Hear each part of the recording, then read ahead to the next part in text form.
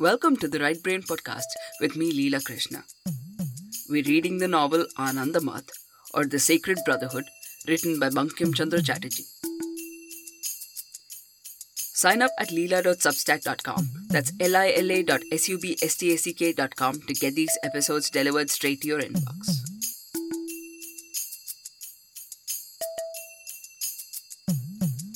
In last week's episode, Satyananda, the ascetic who rescued Kalyani, tells his trusted man Bhavananda to find Mohendra and bring him safely to the monastery. Mohendra is taken prisoner by a retinue of sepoys transporting tax money to Calcutta. Coincidentally, so is Bhavananda. Eventually, the retinue comes across Jivananda, yet another of the monks, who has 200 men with him to waylay the retinue and take the tax money. Mohendra is disgusted and begins to leave, but Bhavananda tells him he can take him to see his wife and child. What happens next?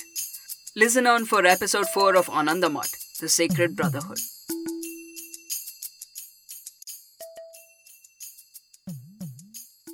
Silently in the moonlit night, the two crossed the open country.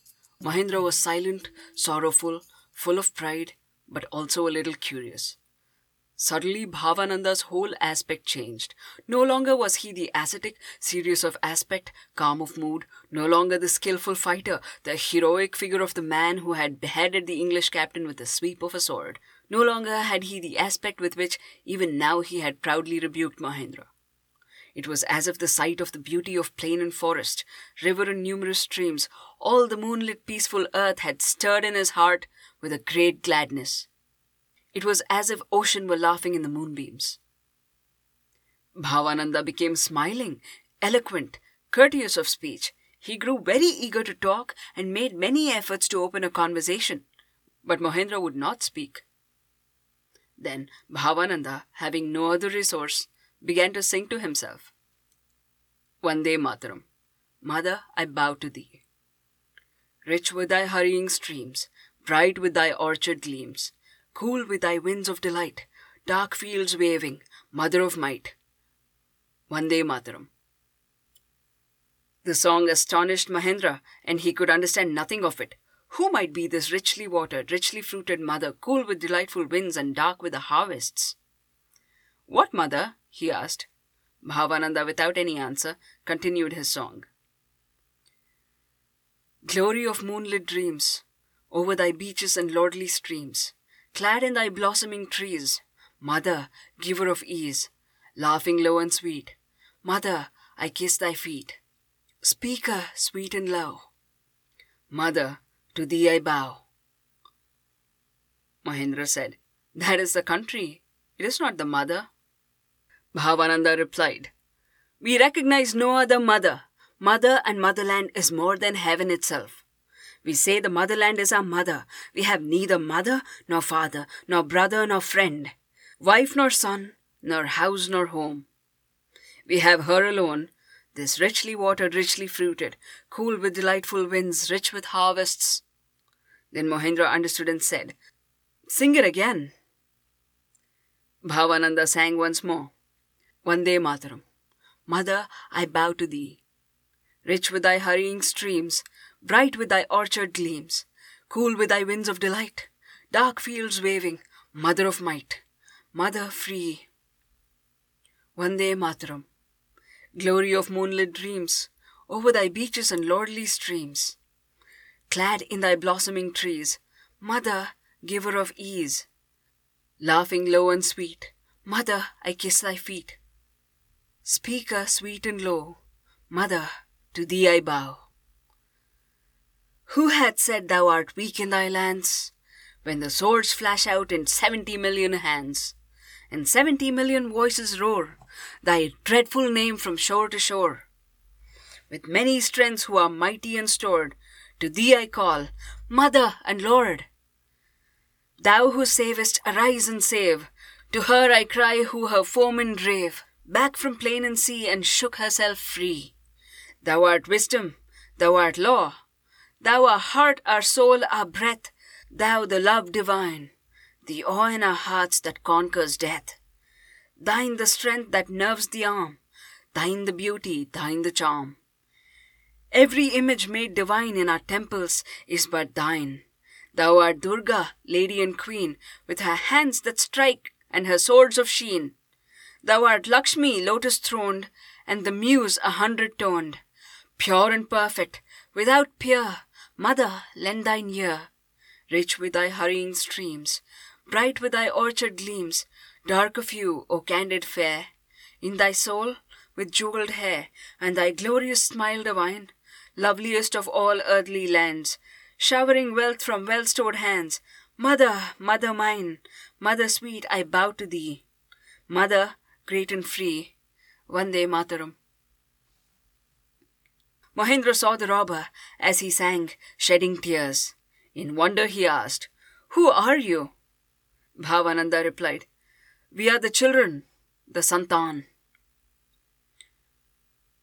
"What is meant by Santan?" asked Mohendra. "Whose children are you?" Bhavananda replied, "The children of the mother." "Good," said Mohendra. "Do the children worship their mother with theft and looting? What kind of filial piety is this?" "We do not thieve and loot," answered Bhavananda. "Why, just now you plundered the carts." "Is that theft and looting? Whose money did we plunder?" "Why, the rulers." "The rulers. What right has he to the money that he should take it?" "It is his royal share of the wealth of the country." "Who rules and does not protect his kingdom? Is he a ruler at all?" "I see you will be blown one day from the cannon's mouth by the sepoys." "I have seen your rascal sepoys more than once. I dealt with some today too." "Oh, that was not a real experience of them. One day you will get it." "Suppose so. A man can only die once." "But what profit is there in going out of one's way to die?" "Mohendra Singha," said Bhavananda, "I had a kind of idea that you were a man worth the name. Now I see you're what all the rest of them are. The snake crawls on the ground and is the lowest of living things, but put your foot on the snake's neck and even he will rise with lifted hood. Can nothing overthrow your patience then? Look at all the countries you know: Magad, Mithila, Kashi, Kanchi, Delhi, Kashmir. In what other country do men from starvation eat grass, eat thorns, eat the earth white ants have gathered, eat the creepers of the forest? Where else are men forced to eat dogs and jackals, yes, even the bodies of the dead? Where else can men have no ease of heart because of fear for the money in their chests, the household gods in their sacred seats, the young women in their homes, the unborn children in the women's wombs? They rip open the womb and tear out the child. In every country, the relation with the ruler is that of protector and protected. But what protection do our rulers give us? Our religion is destroyed, our honor polluted, our family honor shamed, and now our very lives are going the same way. Unless we drive out these vice-besodden longbeards, we are doomed." "How will you drive them out?" asked Mohendra. "By blows." "You will drive them out single-handed, with one slap, I suppose." The robber sang, "Who hath said thou art weak in thy lands, when the swords flash out in 70 million hands, and 70 million voices roar thy dreadful name from shore to shore?" "But," said Mohendra, "I see you are alone." "Why, just now you saw 200 men." "Are they all Santan?" "They are all Santan." "How many more are there of them?" "Thousands like these, and by degrees there will yet be more." "Even if there were 10 or 20,000, will you be able to take the throne from the Nawab?" "What army had the English at Plassey?" "Can Englishmen and Bengalis be compared?" "Why not? What does physical strength matter? Greater physical strength will not make the bullet fly farther." "Then," asked Mohendra, "why is there such a difference between the Englishman and the Nawab's man?" "An Englishman," said Bhavananda, "will not run away even from the certainty of death. A Nawab's man runs as soon as he perspires and roams in search of a glass of sherbet. Next, the Englishman has tenacity. If he takes up a thing, he carries it through. Don't care is the motto of the Nawab's man. He is giving his life for a hire, and yet the soldiers don't get their pay. The last thing is courage. A cannonball can fall only in one place, not in 10. So there is no necessity for 200 men to run from one cannonball. But one cannonball will send all of the Nawab's men running, while a whole clan of cannonballs will not put even a solitary Englishman to flight. Have you all these virtues? Asked Mohendra. No, said Bhavananda. But virtues don't fall from the nearest tree. You have to practice them. Do you practice them? Do you not see we are sannyasis? It is for this practice that we have made renunciation. When our work is done, when our training is complete, we shall again become householders. We also have wives and daughters. Will you be one of the Santan? Until I get news of my wife and daughter, said Mohendra, I cannot say anything. Come then, you will see your wife and child. The two went on their way, and Bhavananda again began to sing Vande Mataram. Mohendra had a good voice and was fond of singing. Therefore he joined in the song, and found that as he sang, the tears came to his eyes. Mohendra said, If I have not to abandon my wife and daughter, then initiate me into this vow. Whoever takes this vow, answered Bhavananda, must abandon wife and child. If you take this vow, you cannot be allowed to meet your wife and daughter. Suitable arrangements will be made for their protection, but until the vow is crowned with success, to look upon their faces is forbidden. I will not take your vow, answered Mohendra.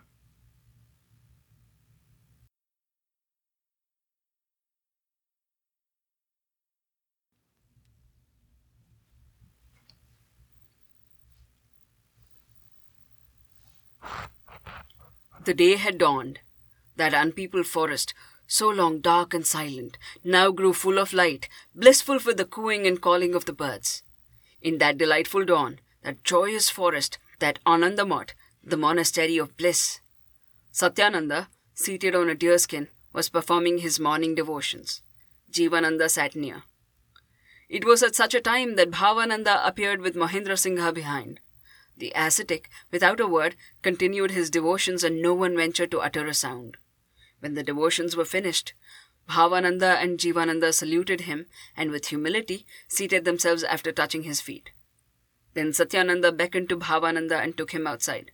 What conversation took place between them, we do not know, but on the return of the two to the temple, the ascetic, with compassion and laughter in his countenance, said to Mohendra, My son, I have been greatly distressed by your misfortune.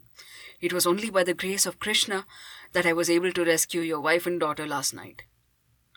The ascetic then told Mohendra the story of Kalyani's rescue, and said at the end, Come, let me take you where they are. The ascetic led Mohendra into the inner precincts of the temple. Mohendra beheld a wide and lofty hall.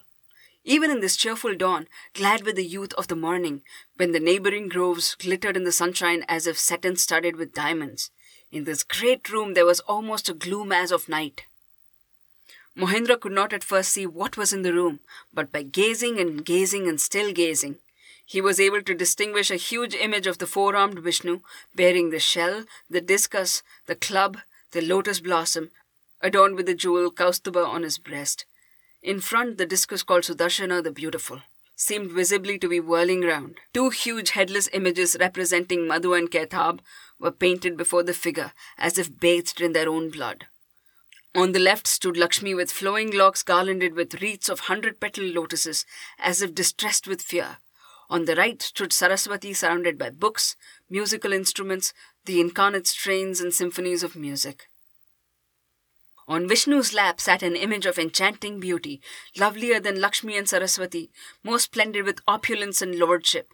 The Gandharva and Kinnara and god and elf and giant paid her homage. The ascetic asked Mohendra in a voice of deep solemnity and awe, Can you see all? Yes, replied Mohendra. Have you seen what is in the lap of Vishnu?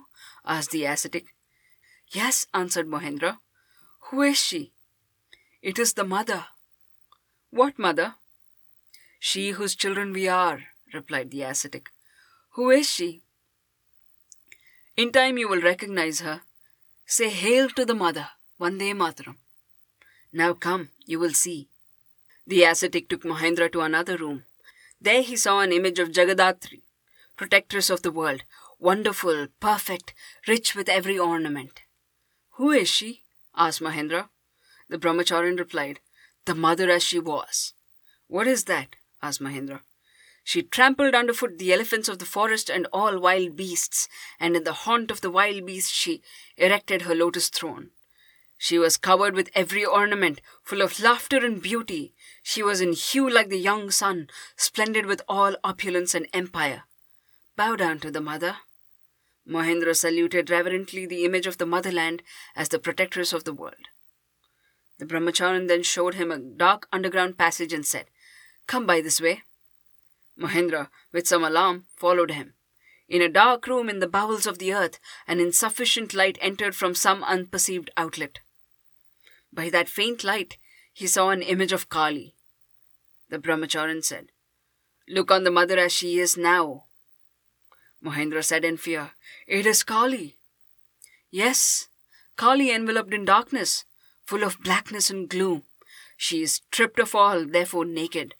Today the whole country is a burial ground. Therefore is the mother garlanded with skulls. Her own god she tramples under her feet. Alas, my mother!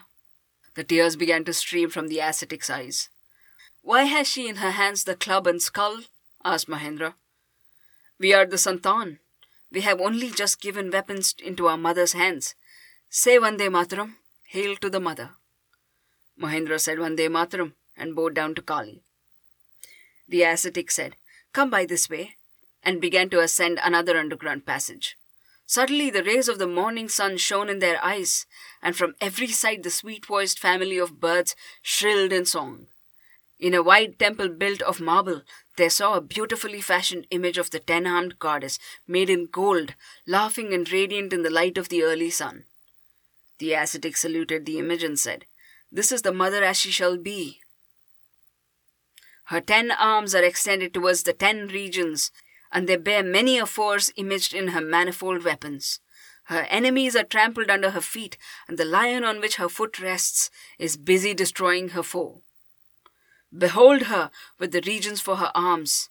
As he spoke, Satyananda began to sob. With the regions for her arms, wielder of manifold weapons, trampler down of her foes, with a lion heart for the steed of her riding. On her right, Lakshmi is prosperity. On her left, speech, giver of learning and science. Kartikeya with her is strength. Ganesha as success. Come, let us both bow down to the mother.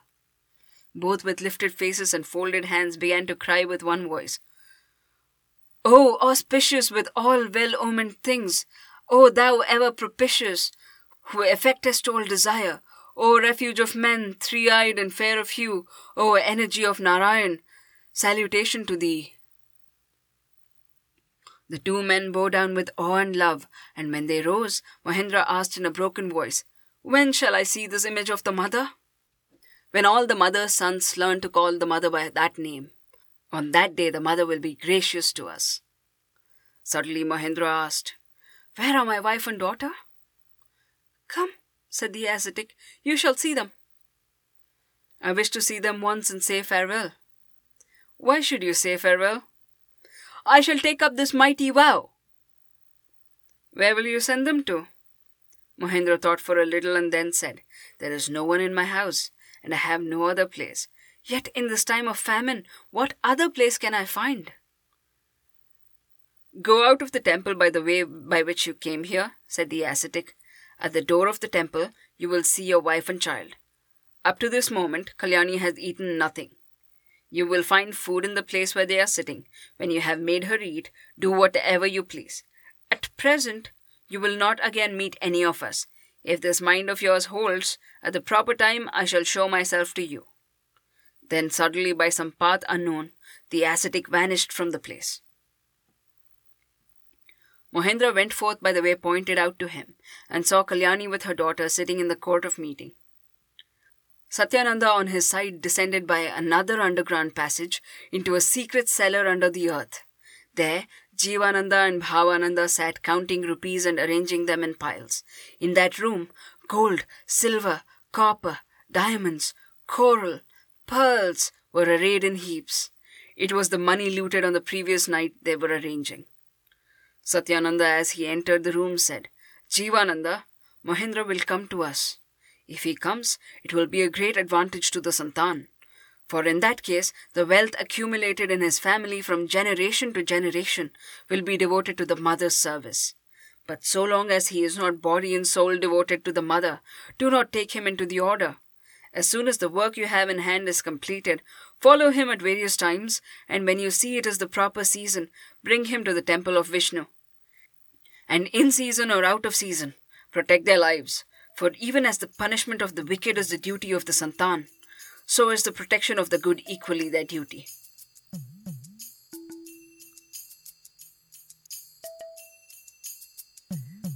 That was episode 4 of Anandamath. Here's some context for this episode. Mir Zafar, the Nawab at this point, was the first Nawab of Bengal who was a vassal of the British. The British fought the previous Nawab, Sirajud-Dowlah, at Plassey in 1757 and won despite having only a few hundred soldiers. Because among other reasons, Mir Zafar, Sirajud-Dowlah's commander, betrayed him. Mir Zafar went on to be Nawab, handing over revenue collection to the British. The British then went on to use the Bengal army to conquer other areas of India. The song that Bhavananda sings is Vande Mataram, which is now the national song of India. This book was where the song made its debut. It went on to become a battle cry for India's independence. Subsequently, the British banned the book and made it a criminal offence to sing the song. You can listen to a beautiful version of it arranged by A.R. Rahman for the 50th anniversary of India's independence. Link in the description. I encourage you to sing along as well. Anandamath was written by Bankim Chandra Chatterjee, translated into English by Sri Aurobindo and Borin Ghosh, and narrated by Leela Krishna. Sign up at leela.substack.com, that's lila.substack.com, to get these episodes delivered straight to your inbox.